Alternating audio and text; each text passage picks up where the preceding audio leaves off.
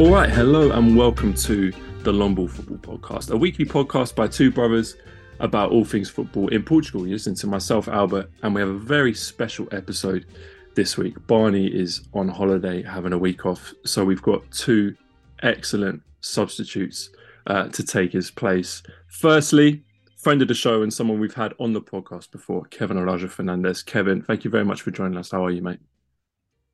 Yeah, all good. Another great week of Portuguese football, as always. Eventful, as always. Pleasure to be on. Thank you for having me.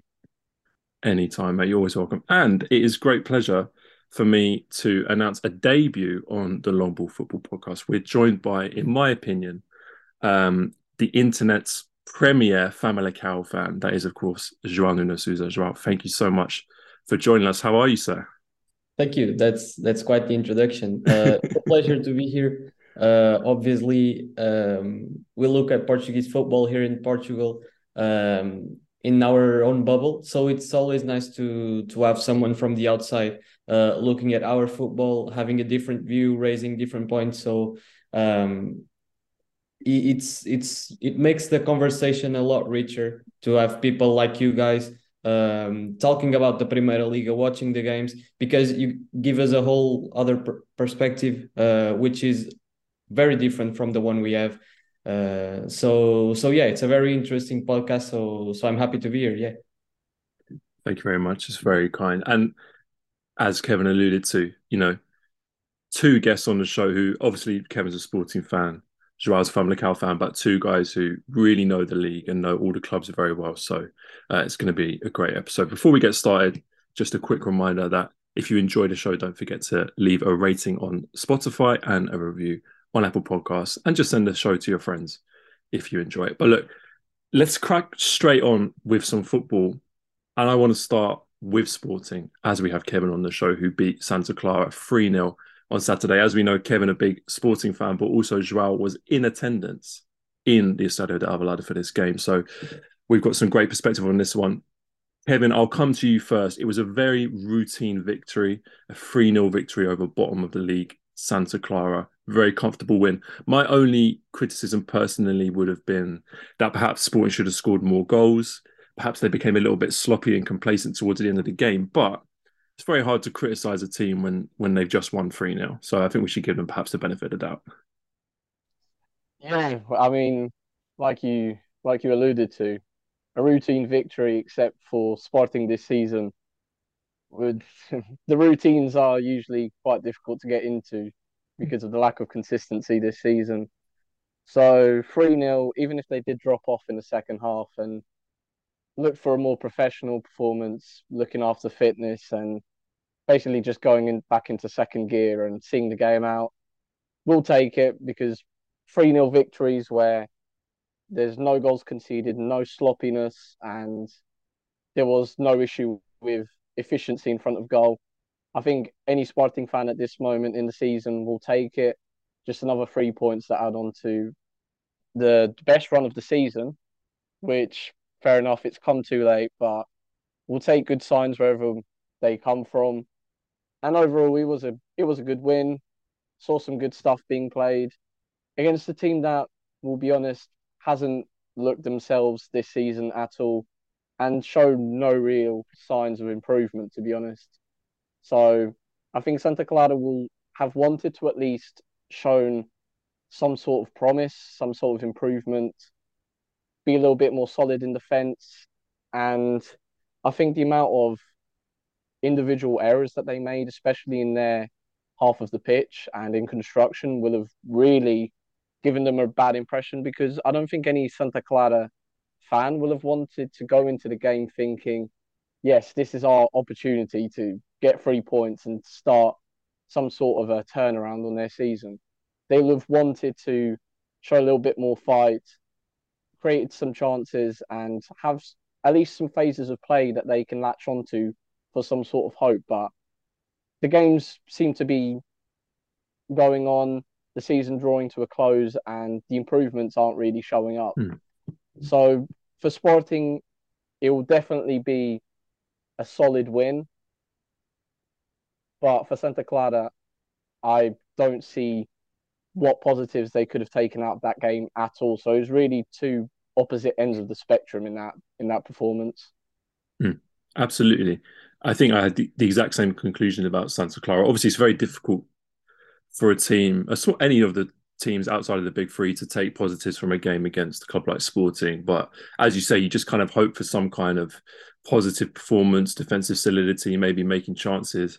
I couldn't take personally a single positive from Santa Clara's game, and at the moment, I can't really take a single positive from their season as it's unfolding. Um, for anyone who doesn't know how bad things are, they're currently bottom of the table. It's 13 games since they last won. They have 1 point from their last 10 games. They've played 26 games this season and scored 17 goals. João, I'll bring you in here. Where do you think it's gone wrong for Santa Clara this season? Because in my opinion, there was a time when I looked at Santa Clara as quite a progressive club and a club with the possibility to grow. I thought they hired a series of, how can I put it, ambitious managers, or at least interesting appointments. They didn't go for the same faces that you saw doing the rounds in the league. They signed interesting players from interesting leagues. You know, they shopped a lot in Japan and South America. But something has gone horribly wrong because the team look absolutely terrible. There's no confidence and there's no cohesion at all between the players, between the manager, or anyone at this point, sadly. Well, to be honest, I was at the stadium, as you said. Uh, it's a bit morbid, but I felt like it was like Sporting beating up someone who's already dead. Like they didn't stand a chance. Um, and to be honest, it was expectable. I actually had a chance to speak with a few Santa Clara fans before the game, and they were saying like they were expecting 4-5-0. So I guess they're happy with the 3-0, which doesn't sound too good. But yeah. And I think their manager after the game said that they were unlucky, which I didn't quite understand. Like I don't think they had more than one shot on target or anyway. Regarding to your question, I think Santa Clara has gone wrong the second their sporting director left, which is Diogo Alma. He's now at Casa Pia, I think, and he's doing a very good job there. But yeah, he was kind of the brain behind the money that the investors could bring. But at the moment, they have a president who's also a player agent, and if you look at their squad, you see a lot of questionable players coming from Brazil. And guess who their agent is? Yes, their president. Yeah. Right. Yeah, it's not going very well. But it's kind of expectable. Like in today's game, you can't really be making those decisions and expecting to get away with it. I think the Primeira Liga standards are much higher now, because if you look at like 10 years ago, you would look at a lot of clubs doing things like this and they would get away with it. They would get mid-table finishes and even better than that sometimes. But now the league is so much better. Clubs are acting much more rationally, which is obviously good for the league itself, and it makes us grow. But clubs like Santa Clara adopting this kind of approach, it had everything to go wrong, and it's going wrong. At the start of the season, actually, they actually picked up some points. Probably you guys remember, we were talking like in December, January, we were talking about Passos de Ferreira being the worst team in the league by a long shot, and now Santa Clara is the worst team in the league by a long shot. Like I don't think they stand a chance, even though they're like a couple of points away from the playoff spot. But I don't think they stand a chance. They're not competitive at all. They don't improve. They lose 3-0 to Sporting and they think they were unlucky. So like we can't expect big things from Santa Clara this season. And I actually fear for them in the upcoming seasons, because if you're that bad in Primeira League and that deorganized in Primeira Liga, when you go down the divisions, when you have less money, things can go really wrong. And we've seen a couple of examples of this in Portugal. So I fear for Santa Clara. I completely agree. Me and Barney had a conversation I think it was on last week's podcast about of the three teams in the current relegation zone, which club look the most likely to survive. And it was a two-horse race. Of course, we're going to talk about Maritimo later, who got a very important victory, and they've showed good courage and good fight in games at the second half of the season. And Pascal Ferreira, who in my opinion have a very decent squad and have a few luxury players like Antunes, Luis Carlos, and Nico Gaitan, leaders and experienced players. So both of those clubs have things that give you hope for their survival. But with Yeah, Santa Clara, the problem is you look at that team, you look at the manager, you look at the organization above the team, and you just can't see where their yeah. survival is going to come from. Even their attitude, like it's everything's wrong. The players They look defeated when Yeah, they yeah. start the They game. started Adriano at the back, who Mm, usually plays in midfield, which is already a questionable decision because when you're going to face a much bigger team, the normal thing to do is to put more defensive players. But they started with just one pure center back, and then like there's this play in which Adriano gets the ball. It's already 3-0 to Sporting. Game's over. He manages to get past Paulinho and he comes back to try to nutmeg him. And I was like you're doing this in Premier League. Like, how are you trying to be better, or how are you trying to compete? I'm mm, not even talking about winning the game, but how are you even trying to compete? Like, they're clearly not. They're mm, probably getting expecting to get some highlights out of that game, but mm. it's not looking good for them in any level. So yeah, they're going down for sure. 100%. I want to bring it back onto sporting because I'm interested to get your perspectives, both of your perspectives on their season so far. Kevin, when you opened this game, you kind of alluded to the fact that it's been an inconsistent season. Obviously, Sporting had a slow start. They've got difficulties that they find themselves in now in fourth place. We're trying to qualify for the Champions League. That's looking like a very difficult task. But it does seem to a certain extent, like in terms of performances and the way the team's playing, the team has kind of come out the other side of a period of instability. Perhaps now the dust has settled a little bit.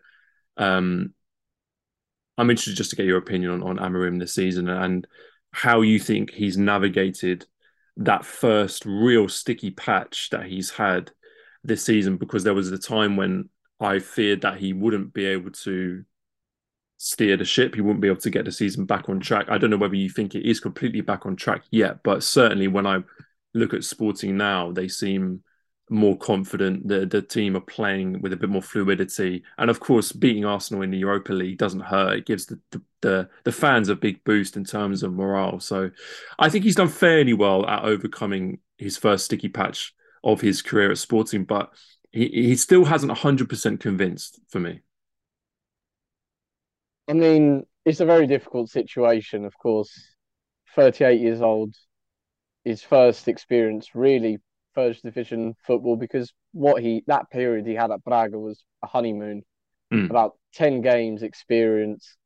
This is his first test as a manager. This is his first experience as a professional manager. And we've seen a lot of clubs not have the patience to go through such a rocky period. At a club like Sporting, where everything is, as we say in Portugal, 8 or 80, like everything's calm or everything's on flames, rioting in a position where there's no turning back and everything seems like it's about to explode. mm, Amorim has done as good as he can, given the situation he was given at the start of the season with major sales, big parts of the team, key elements to the system being sold, not being sufficiently replaced, not having the squad depth that he needs to command a team through a very taxing season, probably one of the worst that we've seen in terms of scheduling due to the World Cup. Amorim has done brilliantly in that regard, despite his and everyone's issues with his sort of very stubborn nature of keeping the same system no matter what and keeping the confidence in the players that he picks. I think it's pretty much the only thing you can do in a situation like that to not save face, but try and instill back some confidence in those players. Because when you have as many injuries as you have, and you have players who are still adapting to the system, the way of playing, and trying to create routines, the only thing you can do is trust that it will end up working out and that the players will buy into the philosophy and try and power through it. And it seems like it is what's happened. The injuries have gone down a little bit. Yeah, you've had the midfield moving around a little bit more than usual, but the base for Ruben Amorim and his success has always been a defense that won't falter Mm. and an attack that will get those key goals. And when you're moving a player like Pot back, who had his success up from Famalicão, as we know, but has since then become a very reliant finisher and will come up with big goals in big moments, as we've seen somehow he scored that wonder goal against Arsenal. Even then, from midfield, he manages to come out with a beauty like that. The team has become reliant on his contributions. And if you've not got a player like that in key areas to try and get you out of a sticky situation, you need your defence to be on your best day. And now that St. Just has come into his own, has put his worst injury issues behind him, it seems, the addition of Diomande, I think it's given the players a real base that they can build on and improve their performances, as well as everything seeming to fall into place. There seems to be a little bit more luck with the ball just going into the net, because I think it's safe to say that this season is unlike any other that a Sporting fan will experience. I don't think you'll go into European games like Sporting did this season and have two of them against Marseille go catastrophically. I'm not sure that any Portuguese team has done that two times against the same opposition, have that sort of entrance where you can't build anything. The game's gone before you've even started it and before you've even settled. So I think now everything's seeming to fall into place. Amorim has, to his credit, been proven right once again to carry on trying what he's seeming to do, and the club having the patience to stick with him. The project works. The project has given the best results to Sporting that they've seen in 20 years and broken records that most Sporting fans that are 50, 60, 70 years old that have seen the best period of the club ever, this period is comparing to that. So honestly, I don't think too much blame can be pinned on Amorim specifically, or the board, or the players. I think it's just a season where everything seemed to go wrong from everyone, and now the only thing that we can do as a Sporting fan and anyone looking in from the outside is wait for Sporting to carry on this road of form, see what's working, see what's not, and try and fix the issues internally and try and make a better situation of the transfer window upcoming and try and build from scratch, because this season has pretty much been a write-off. Now it's just going to fight for what remains of a Champions League space if it's there, because that obviously will rely also on the faltering of the rivals above them in Porto and Braga, which seems quite difficult. They just need to carry on the road that they are, and next season try not make the same mistakes in preparing a team for battle. Yeah, Amorim certainly had a lot thrown at him this season. I think the one thing you can say is that no matter how he's handled it this season, if he's faced with those same challenges next season, he'll be much better equipped to deal with those should they arise next season. And quickly, João, your perspective on Amorim as a non-sporting fan, because there was a time when he was seen as Portugal's next big hope as a managerial export. I wonder now whether his reputation is still in the same place that it was a year ago. In some ways, I think he's shown a kind of some tactical limitations, perhaps some stubbornness tactically, which we didn't see before. But also, I think he's now more experienced. So I'm just interested to get your perspective on how you see him as the season's gone on. Yeah, I think after that period where everyone thought he was the next big thing. Now we actually see that he has some limitations. We also saw that exact same thing in the season where Sporting won the league. But the thing is, they were scoring goals even with those limitations. But now they're the individual capacity is not the same. So obviously things are changing, and we see that although he's not the best manager in the world, I still think he's one of our most exciting prospects when it comes to managers. I think regarding this season, the likes of Diomande and Saint-Just playing better and better each week is making Sporting a lot stronger. I think having Coates, which is a legend of the club, was holding them back a little bit, but now with Inácio, Saint-Just and Diomande, they look solid, and also they're much better on the ball. So I think it's a shame it's so late in the season that Sporting is becoming a bit better, but I still think they can challenge for a Champions League spot. I think Braga will drop some points. They're not that consistent, and realistically, I think Sporting can win every game until the end of the season in the Primeira Liga at least. The only team that is theoretically stronger is Benfica, but it will be when Benfica had already won the title. So it should be a winnable game at least. So I think Sporting can hope for a Champions League spot because Braga will drop points. I'm very sure of that. So and Porto as well. Porto's not looking very good either. So it could go either way. But I do believe Sporting will get better and better. And the Mourinho, he wants to stay. That's what he says at least. But the big dogs are after him as well.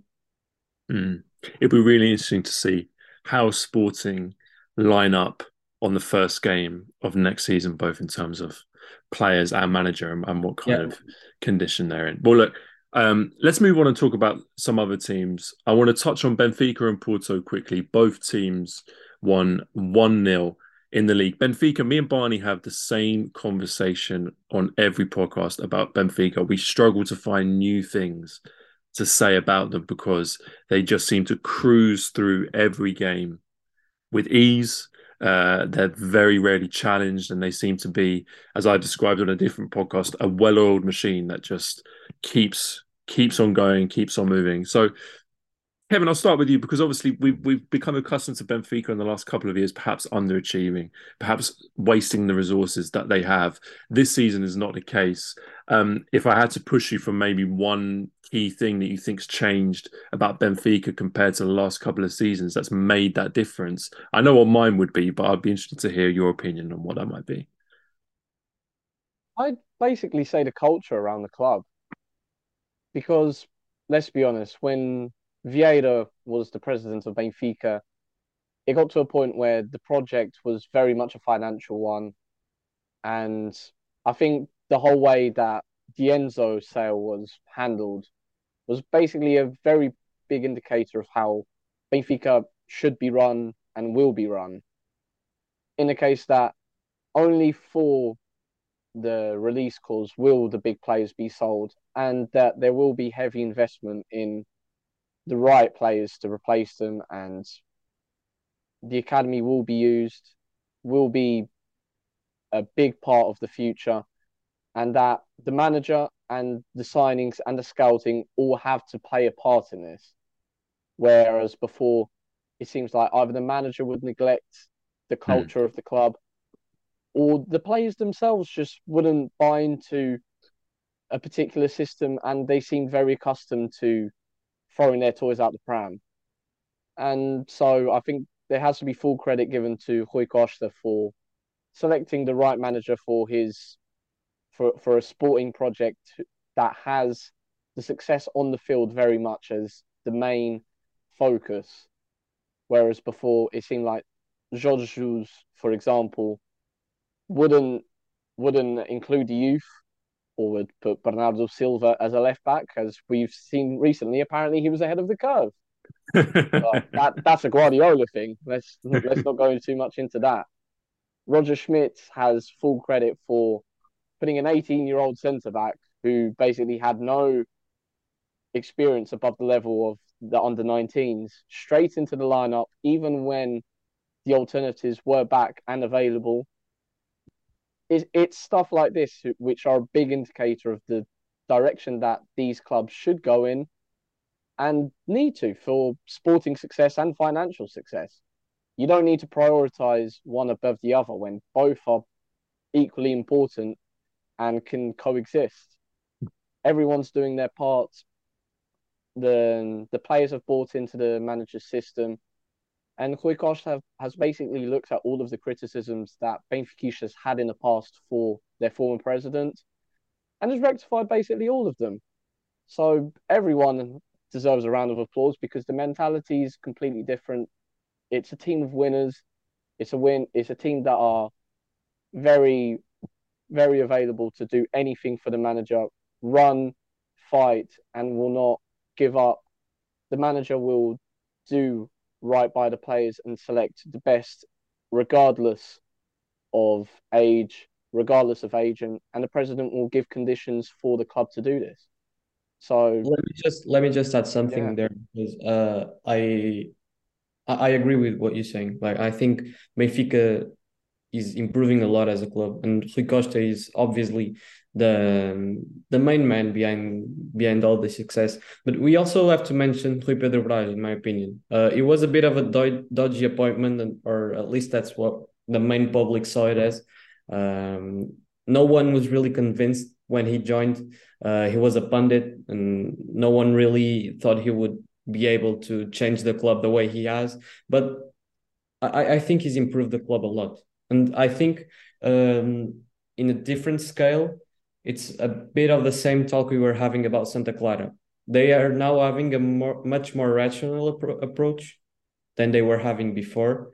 Porto, for example, is not having that rational approach and is falling behind. I think that's a big difference.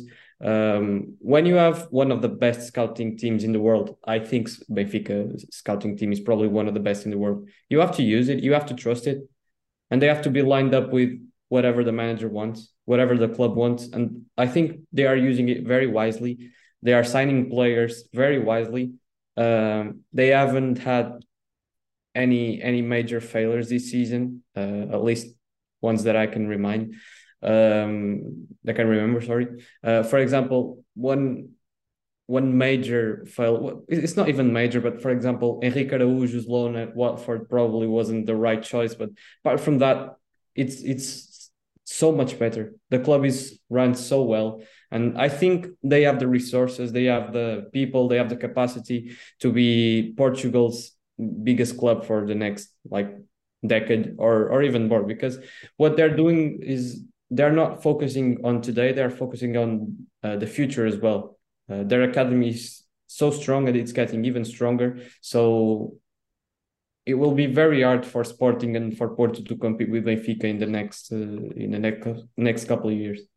I completely agree. I think it's common knowledge that Benfica have the most resources of any club in the league, but it's one thing to have them and another thing to use them competently. So I think the prospect of Benfica Exactly. being well run and using their resources competently for the next few years is a prospect that I think will frighten quite a lot of rival fans.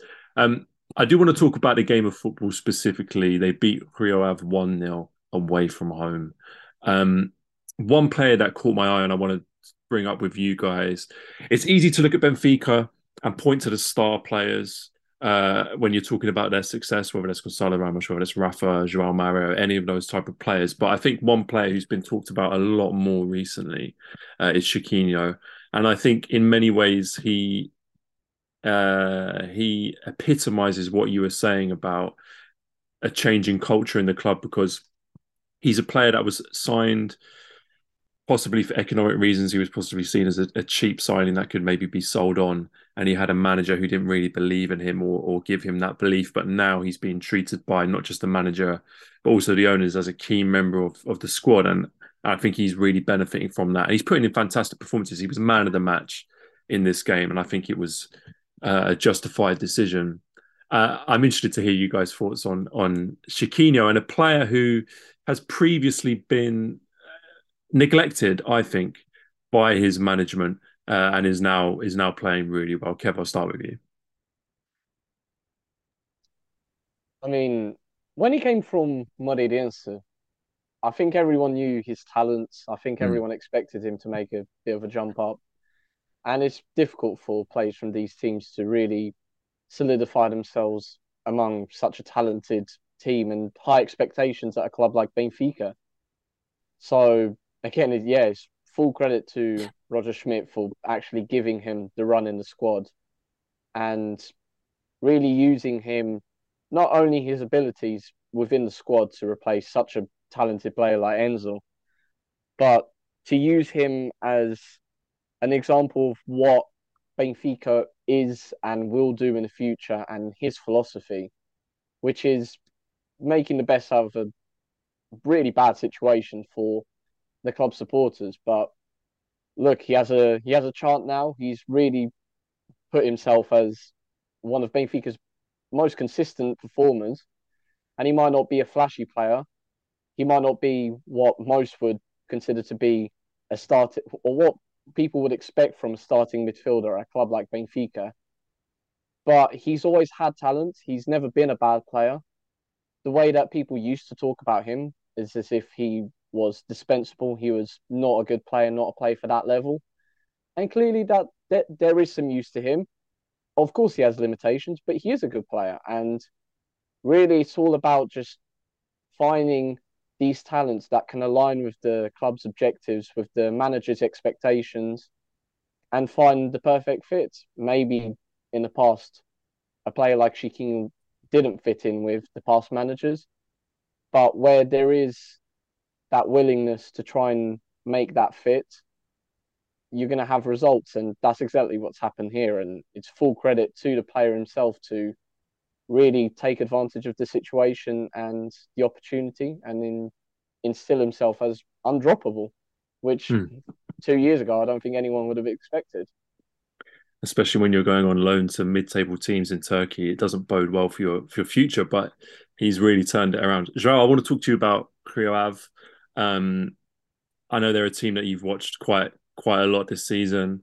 We first met at a Rio Ave game, so I think it's apt that I get your opinion on them. I thought they defended pretty well, especially in the first half of this game. I thought they were very solid. It's so difficult to ask a team like Rio Ave to get anything out of a game against Benfica. When we were talking about Santa Clara, you're kind of saying all you want is a good performance. Well, they definitely gave that. They not just it also wasn't a case of them really hanging on against Benfica. I thought that first half they did a really good job of limiting them to barely a handful of good chances. Of course, Benfica get a goal very quickly in the second half, perhaps when Rio have just switched off for a moment after half time, and ultimately that's enough to get them the win. Um, I want to get your opinion on them overall this season, but particularly about Guga in midfield because he's kind of emerged as a talisman. And I know you watched him when he was at Famalicão as well. I've recently seen reports linking him with Porto and Benfica. He seems to be a player in demand in the summer. I wonder what you think about the kind of level that he could reach and what capacity you think he has as a player as well. Firstly, about Rio, I think they're a very solid team. They're very hard to beat. They're very organized, and I think that if we look at the rest of the teams outside the big three or the big four or five, I think they were probably the team that had the best 3 games against the big teams in their stadium, at least. They're very hard to beat. They're very hard to beat. And I think they have a nice project going on. I think the club still needs to grow a little bit. As you've seen, their stadium is not the best. It isn't very attractive to the fans, but Can it I takes. just interrupt you? The Sure. stadium might not be great, but they have the best floodlights I have ever seen at any football stadium. Please carry on. Well, well, that's good, I guess. But, but yeah, they're moving forward, I guess. They had a bit of a shaky couple of seasons in the Segunda Liga as well, but now that they're back, Luís Freire is an exciting manager in my opinion, and he's doing a very good job, a very stable job as well, which is quite rare in Portugal. But in my opinion, they need to go up a level if they want to reach Europe again, because they have to put the potential to do that.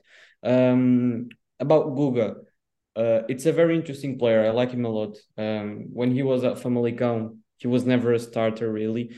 Like when we went up, he in the first couple of games he was my favorite player. I'm not gonna lie. Like he was absolutely amazing, putting amazing performances like the ones we are seeing now. And now he's even better, in my opinion. But the thing is, in that season, we had Pedro Gonçalves and Racic in the middle, so it didn't leave him much space. But now that he's getting chances week in, week out, he's improving and he's showing what his level is, and his level is definitely above Rio Aves. I'm not sure if he could be a starter at like Porto or Sporting or Benfica, but he definitely has the quality to be a squad player and to make a difference. Actually, we were talking about Chiquinho earlier. He can have an impact which is similar to the one Chiquinho is having right now, or even better, in my opinion. Physically, he's not very strong. He doesn't score a lot of goals, but he runs the park. Like he's a proper number 8, a proper midfielder. So I think at Porto they would love him. He gives everything every game. So what can you ask more? Like he definitely has the level to go a level above. And I think Rio Ave will sell him in the summer. Their president already spoke about this, but I'm pretty sure that they won't hold on to him. He's got great leadership qualities as well, Yeah. which is what I like. We talk about sometimes the problems with the big three clubs hoovering up all of the young talent, but I think spending time at Benfica's academy, I believe he captained them at youth level, so he's taken Yeah. on leadership qualities at a young age, which I think are really impressive. I'm going to have to apologise to Porto fans because I think we're going to skip over their game. I hope they forgive me. It was only a 1-0 victory against Porto, quite a routine victory, but there's some other games that I want to get onto before we finish. So let's talk about Shavs versus Braga. I predicted that this game would be tough for Braga, and I think that became true really, despite a tough game though. Braga ultimately won 2-1 with goals from Luri Medeiros and Abel Ruiz. Now, obviously, Barney can't be with us tonight, but he wanted to be involved in the show. So I asked him to text me a question. Now, he didn't send me a question for you guys. He sent a question for myself. And his question was, Albert, why have you not been flying the flag for Luis Medeiros to be in the Portugal national team? Now, everyone who knows me knows I love outlandish statements, and I also love Luis Medeiros. But I think perhaps pushing him for the national team is a bit of a stretch, but I want to get both your guys' opinions on Luis Medeiros. I saw two really interesting tweets after this game against Braga for completely separate people that I think epitomise Luis Medeiros as a player. One simply said Luis Medeiros is one of the most technically gifted players in the league, and another saying that perhaps if his career had been different, if he'd made better decisions when he was younger, then he would have a very different career than the one he has now. As things stand, we find him in the League of Portugal for Braga, perhaps a bit of an inconsistent player, but for me, I cannot resist watching a game in which he starts because you just always know when he's on the pitch that there could be a moment of magic just around the corner. Kevin, I can see you smiling. I've got a feeling you might agree with me. I loved him. I loved him when he was at Sporting. I loved him in the academy. I thought he was going to have a great career at Sporting, but that at that period is very difficult. Many young players didn't get the chance, like Ryan Gold, who obviously had a very good campaign in Portugal. Mateus Pereira, when he was at Chaves, is another one. Yuri fell very much into the same category. Had his time in Germany. I thought it was Nuremberg, I think he was at. Had a couple of loan spells in Portugal as well. He had his injury issues. He's always had an issue with consistency. So maybe he was justified never to have him as a main option in the first team. Maybe that's why he never got his fair share of minutes. But I've always rooted for him to have a good career, and it seems like he's coming into his own finally. And yeah, you said it exactly. He's a player who's very technically gifted, could definitely, with some more luck, maybe a different mentality, maybe with a bit more consistency, could have gone on to have a much better career. Or perhaps maybe it's just getting started a little bit late. Who knows? But he is a pleasure to watch. He's technically very gifted when he Mm. shifts the ball onto his left foot and creates a bit of space because he's quite intelligent. You know something is going to happen, and he's one of those players that will get you onto the edge of your seat. And he's a creator, and he's got a wonderful left foot. He can score him, and he's a great creator. He's someone that you'd love to have in your team on that right hand side. And yeah, he's been having a great campaign for Braga so far. I wouldn't say national team, but you know what? Roberto Martinez has been consistently at pretty much every game, it seems like. He's Yeah, always being seen in the stands for so many games. Maybe he's watching. Maybe he's maybe. listening to this. Who knows? He seems to be everywhere. I wouldn't mind it. Hey, there's a space to be filled on that right hand side. Let's be honest. That's Well, but not you've got Bernardo Silva and Otavio playing that half midfielder role, like João Mario does at Benfica. If they need a proper winger, if mm. they like someone who wants to cut in on his left foot, who knows? You Well, never know. maybe the fact You that never Bernardo know. Silva plays left back now leaves a position open for Luis Medeiros in the national team. Who knows? João, I won't ask you any more ridiculous questions, but the other goal scorer from this game for Braga was Abel Ruiz, who similarly to Paulinho in a way for Sporting, has sometimes been questioned, maybe for a lack of consistency in front of goal. But perhaps his role in the team is more complicated than just an out and out goal scorer. He's a very different type of striker to Simon Banza. But Arthur George, despite, in my opinion, Abel Ruiz, let me put it this way: if I had a one on one chance with the goalkeeper and I had to pick a striker to take the chance, I would pick Banza over Abel Ruiz. But nevertheless, Arthur George seems to really trust him as a player and seems to be selecting him ahead of Simon Banza at the moment. I'm just interested in what you make of Abel Ruiz and how you think he fits into Braga's team, what he offers the team when he plays. Well, he just makes the team better, in my opinion. And his impact on Braga is much bigger than Banza's. Of course, I agree with you. Banza is a poacher. Banza is a much better finisher. But Abel Ruiz's game suits Braga like a glove, suits their ideas. And actually, I find it interesting that I don't think I've seen any links from Sporting to Abel Ruiz, but I think it just makes sense. Like he's as similar as to Paulinho as you can get, Mm. but he doesn't score a lot of goals.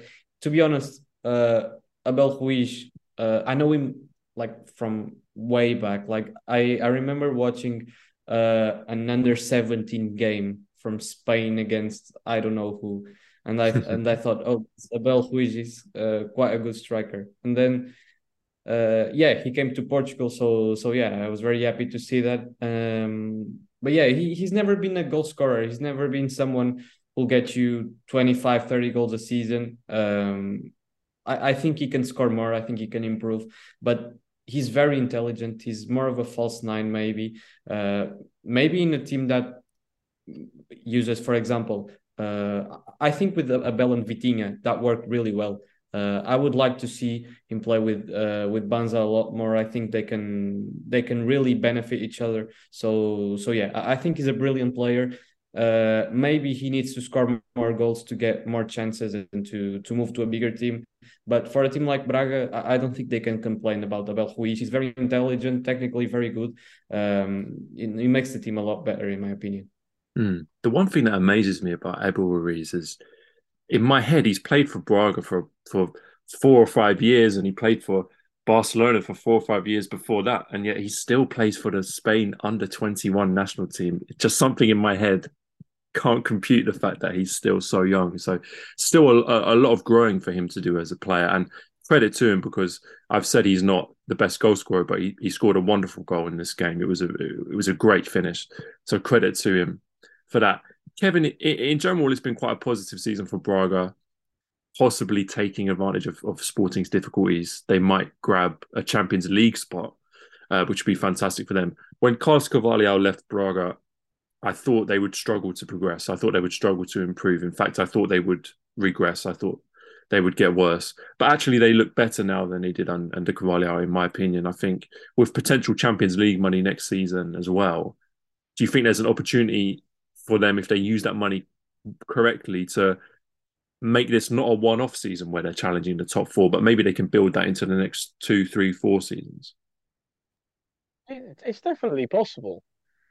You look at the trajectory from when their president Antonio Salvador took over, and it's always been on a rise, a very steady rise. But he's taken a team that weren't as serious, and he's taken them to make more of a discussion for there to be a big four instead of a big three.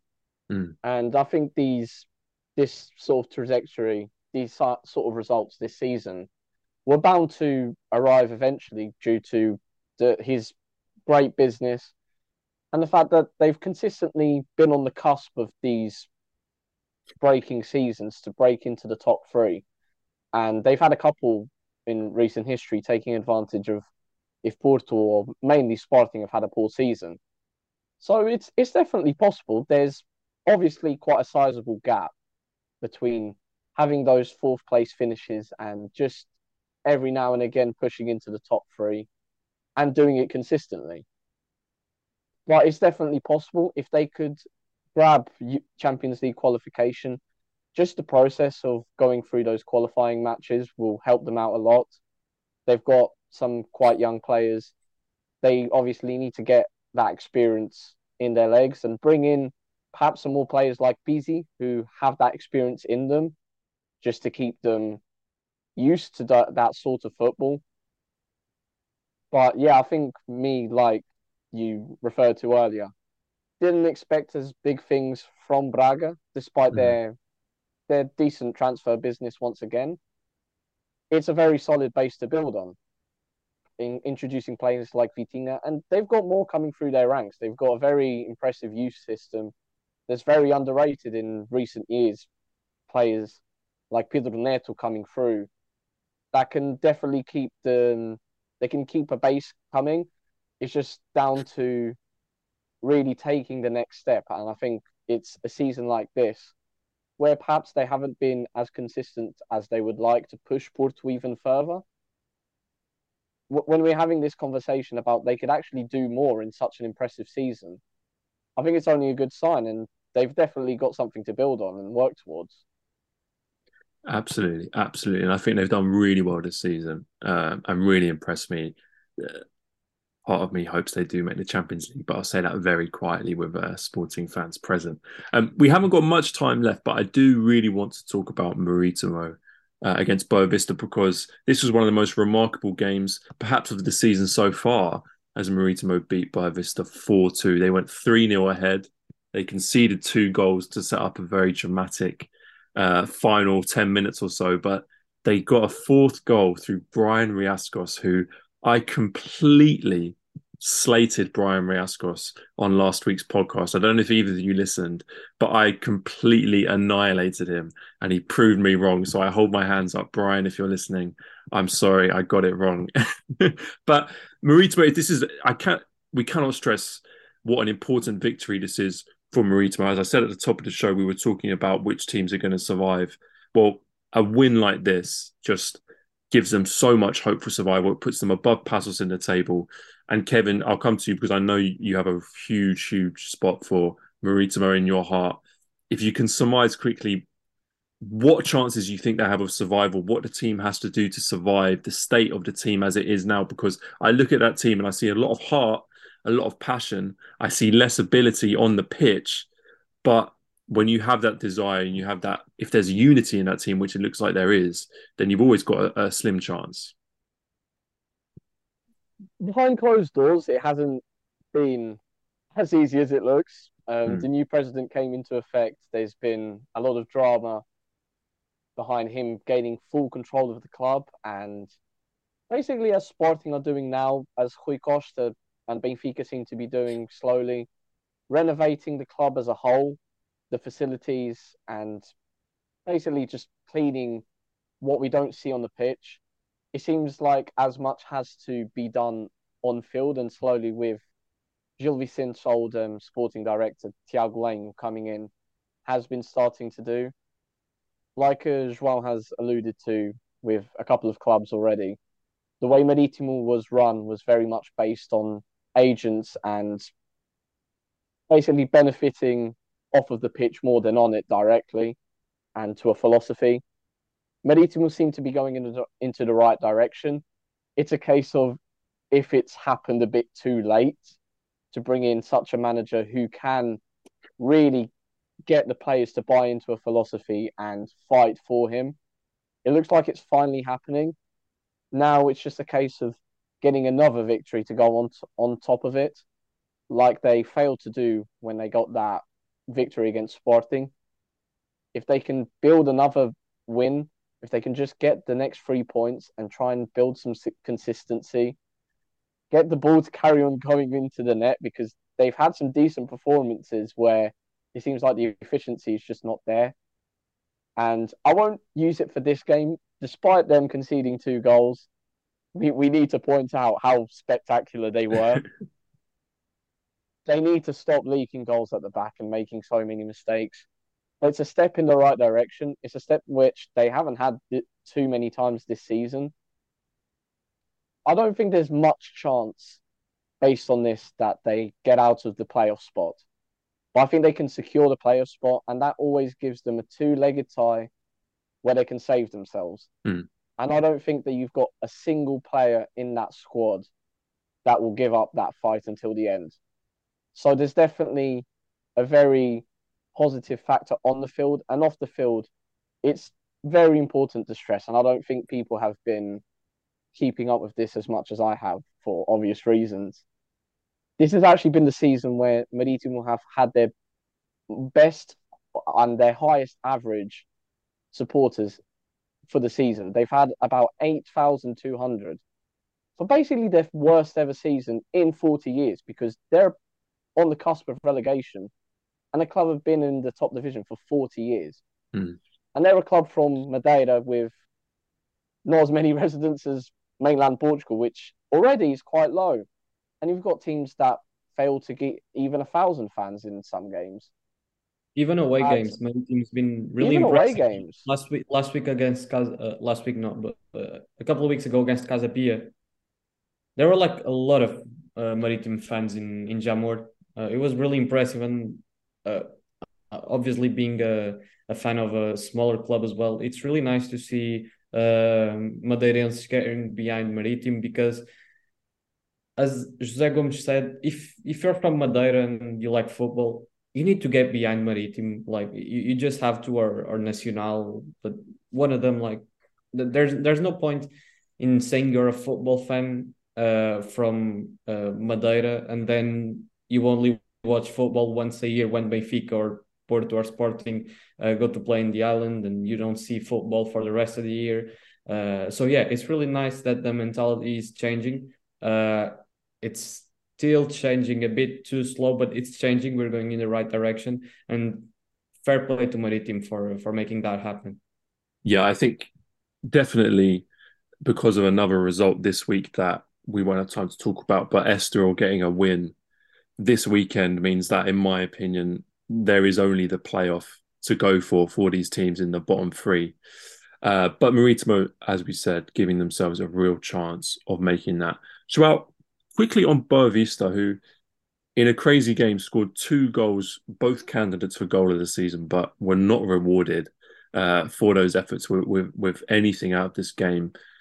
So this team really confuses me at times. Sometimes they look excellent, other times they look very poor. When you look at their season as a whole, they won 5 out of their first 7 games of the season. But since then, in the next 18 games, they've only won 3 times, which is quite remarkable. I think their fans probably would have expected something better from them for them to be higher up in the table than they are. Do you think this is a team that's underachieving at the moment? Yeah, definitely. I think that if the championship had another 10 rounds, they would be in serious danger. So they're probably happy it ends soon because Mm. it's not looking good for them. I think Petit, he's someone very respected amongst Boa Vista fans and the board. Otherwise, he'd be gone by now. I think at least. It's not looking good for them. Week in week out, they don't seem like they're going to win against basically any teams. But that's the thing. They still have that quality, but it's really hard because they can't show that quality for 90 minutes. They have sparks of brilliant performances, but that's the thing. It's just not enough. So they probably really need to thank those first 7 games or 6 games because that has saved their season. If you have that good of a start, Mm. you can really have you don't have to worry too much about the rest of the season. I don't think their expectations were to get a European football this season, but regardless, I think they could get more.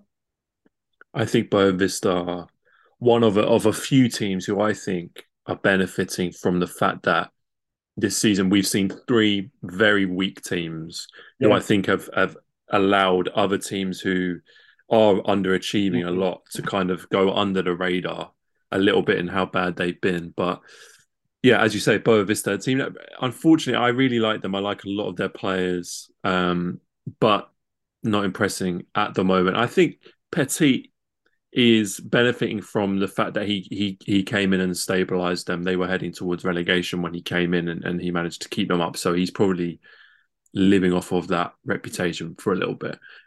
Let's talk about one more game this week. João, you're going to love me for this, but I'm going to bring up Famalicão versus Aruca. Now, I know you were in attendance at this game as a Famalicão fan. For anybody who isn't aware, Famalicão played Aruca. It was a very good game, a very tight game, very competitive game, and it was decided by a 94th minute penalty for Aruco, who ultimately won the game 1-0. You must have been furious at the time. I'm going to give my opinion. I always try and be honest with the listeners with my opinions on events in the game. And I'm not just saying this because Joao is here, but I really struggled with this penalty decision to justify it. I thought it was pretty outrageous. To say it was a soft decision is an understatement, and to describe it for anybody who hasn't seen the game, of course, you can go and watch the highlights if you wish. The Aruca player is facing away from the goal, moving away from the goal, and is on quite literally the line of the box. And it's a very slight kick as a Famalicão defender tries to clear the ball. I thought it was very harsh and it felt like a very unjust way to decide the game. I think a draw would have been a fair result, if I'm honest. Yeah, I agree. I think a draw was probably fair. No team really deserved to win, in my opinion. I was really surprised with Aroca. I think they go under the radar, but they really don't deserve to. Like they're a proper team. Mm. Um, like along the years, Aroca doesn't have a lot of big name players. Doesn't play a brilliant brand of football, but they're so consistent. Like they're so hard to beat. Like it's one of the most well, it's one of the hardest teams to beat in the league, in my opinion. Mm. Away, it's even harder. But for example, their fullbacks, they are so solid. Quaresma is one of the best left backs in the league, in my opinion, and he goes under the radar. I'm not sure why. Busquets had a great game. Mujica is a great striker. They have a really interesting squad. And I just think we could have done more. Aroca played a relatively good game, yes, but I think we could have done more. Of course, the penalty was a bit lame, but what can you do? I think the referee was not up to the level during the whole 90 minutes. I don't think Famalicão. I don't think he was trying to benefit one team. I don't think neither of the teams can claim that, but he was just not good enough. Like he was, like there were so many fouls that, like, for example, Albi, when you watch the Premier League and then you watch this kind of game, like how do you feel? Like I don't feel good, but regardless of that, I think it was not good at all that Mihai got injured. He has been one of the best center backs in the league, in my opinion. Another player who's gone under the radar, in my opinion. Really key for Famalicão this season, even better than Richelli. People talk about Richelli a lot, but in my opinion, Mihai has been much better. And when he came off, I was expecting Penetra, who's playing right back at the moment, to come inside and Martin to come in. But for some reason, they tried to bring in Otavio, who hasn't played for the first team till that moment. And, well, it didn't go well because he gave away that penalty. And he's not very good on the ball as well. I'm not a big fan of him, but yeah, it is what it is. I think Famalicão has struggled to score a lot this season, and I think that's been our biggest problem because in defense, I'm relatively happy. Junior is a brilliant goalkeeper. I think our defense has been relatively solid. Penetra has been really good. Our midfield has been very good as well. Colombato is a very, very good midfielder. Will not be anywhere near Famalicão next season because he'll be at a bigger club. Zaidu Yusuf could move as well to a bigger club. Ivan Jaime as well. Obviously, we all know him, a brilliant footballer, but we just lack a finisher. Like if we had a half decent finisher, we'd be in European spots, and I have no doubt about that. Like Cadiz is so much worse than average, so at finishing at least. Like he does other things pretty well, but he's not a good finisher. We don't have a good finisher in the squad. Puma injured for so many months is not good either. So yeah, it should be a better season.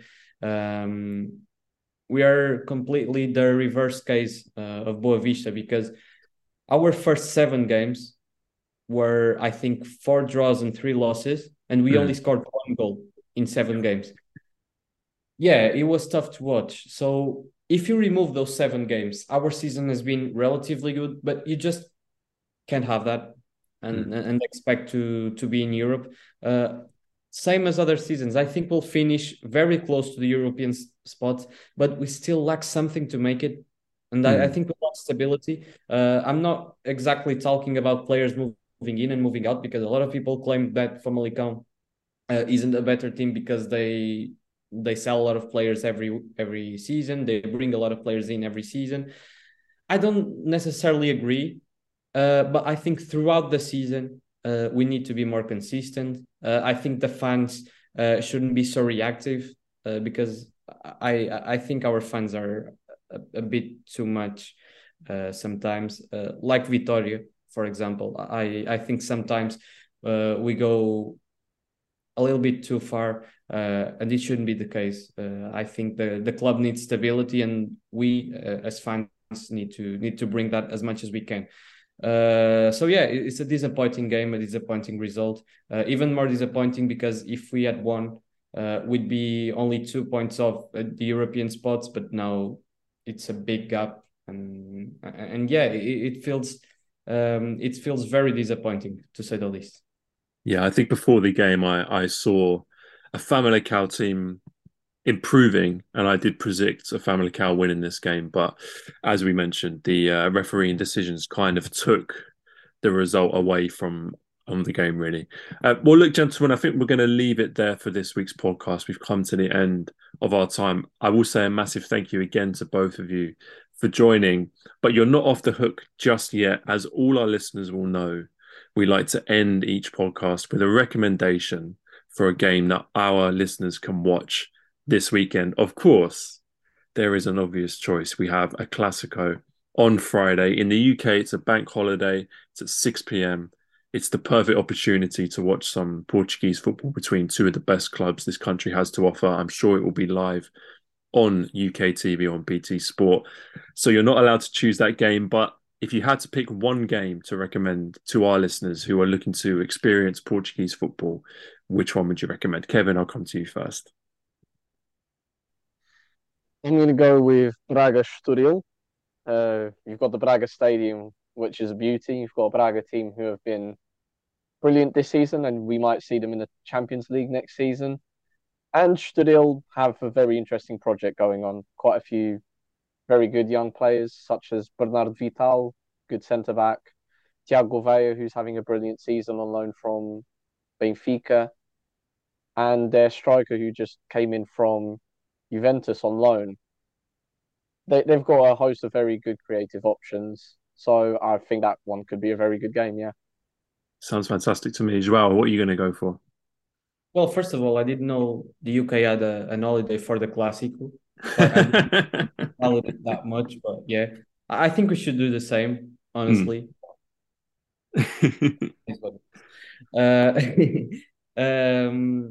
My game would be Arouca versus Marítimo.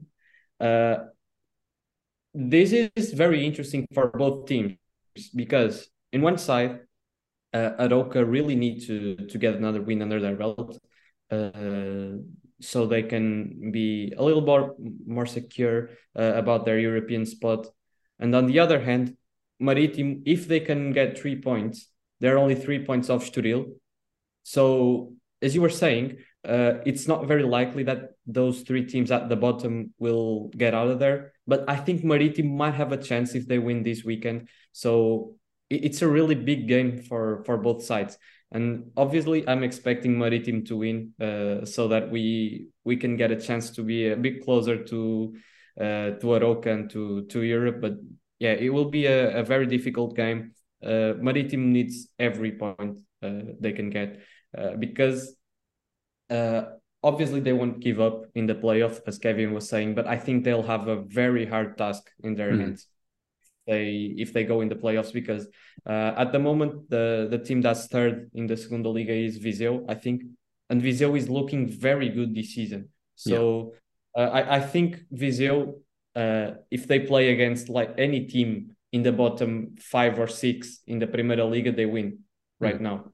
Over 2 legs, I'm even more certain of that. So no team will want to be in that playoff spot if they face Viseu. Obviously, that can change. You can end up facing Estrela da Amadora, you can end up facing Farense, which is a bit easier in my opinion. But if they face Viseu, it will be a very difficult. It will not be a happy day for the team that faces that. But yeah, Arouca Marítimo is my choice. 2 excellent choices, guys, and my choice would be Paços de Ferreira versus Famalicão for very similar reasons. Any team in the relegation zone, it's important to keep an eye on because those games are just going to be fascinating battles. Well, look, that brings us to the end of the show. I want to say a big thank you to you both for joining me and so adeptly substituting for Barney this week. Thank you so much. If you want to follow these guys on Twitter and keep up with what they're doing, I highly recommend it. We're going to put links to both of their profiles in the description of this podcast. Make sure to go and give them a follow. And once again, gentlemen, thank you very much for joining me.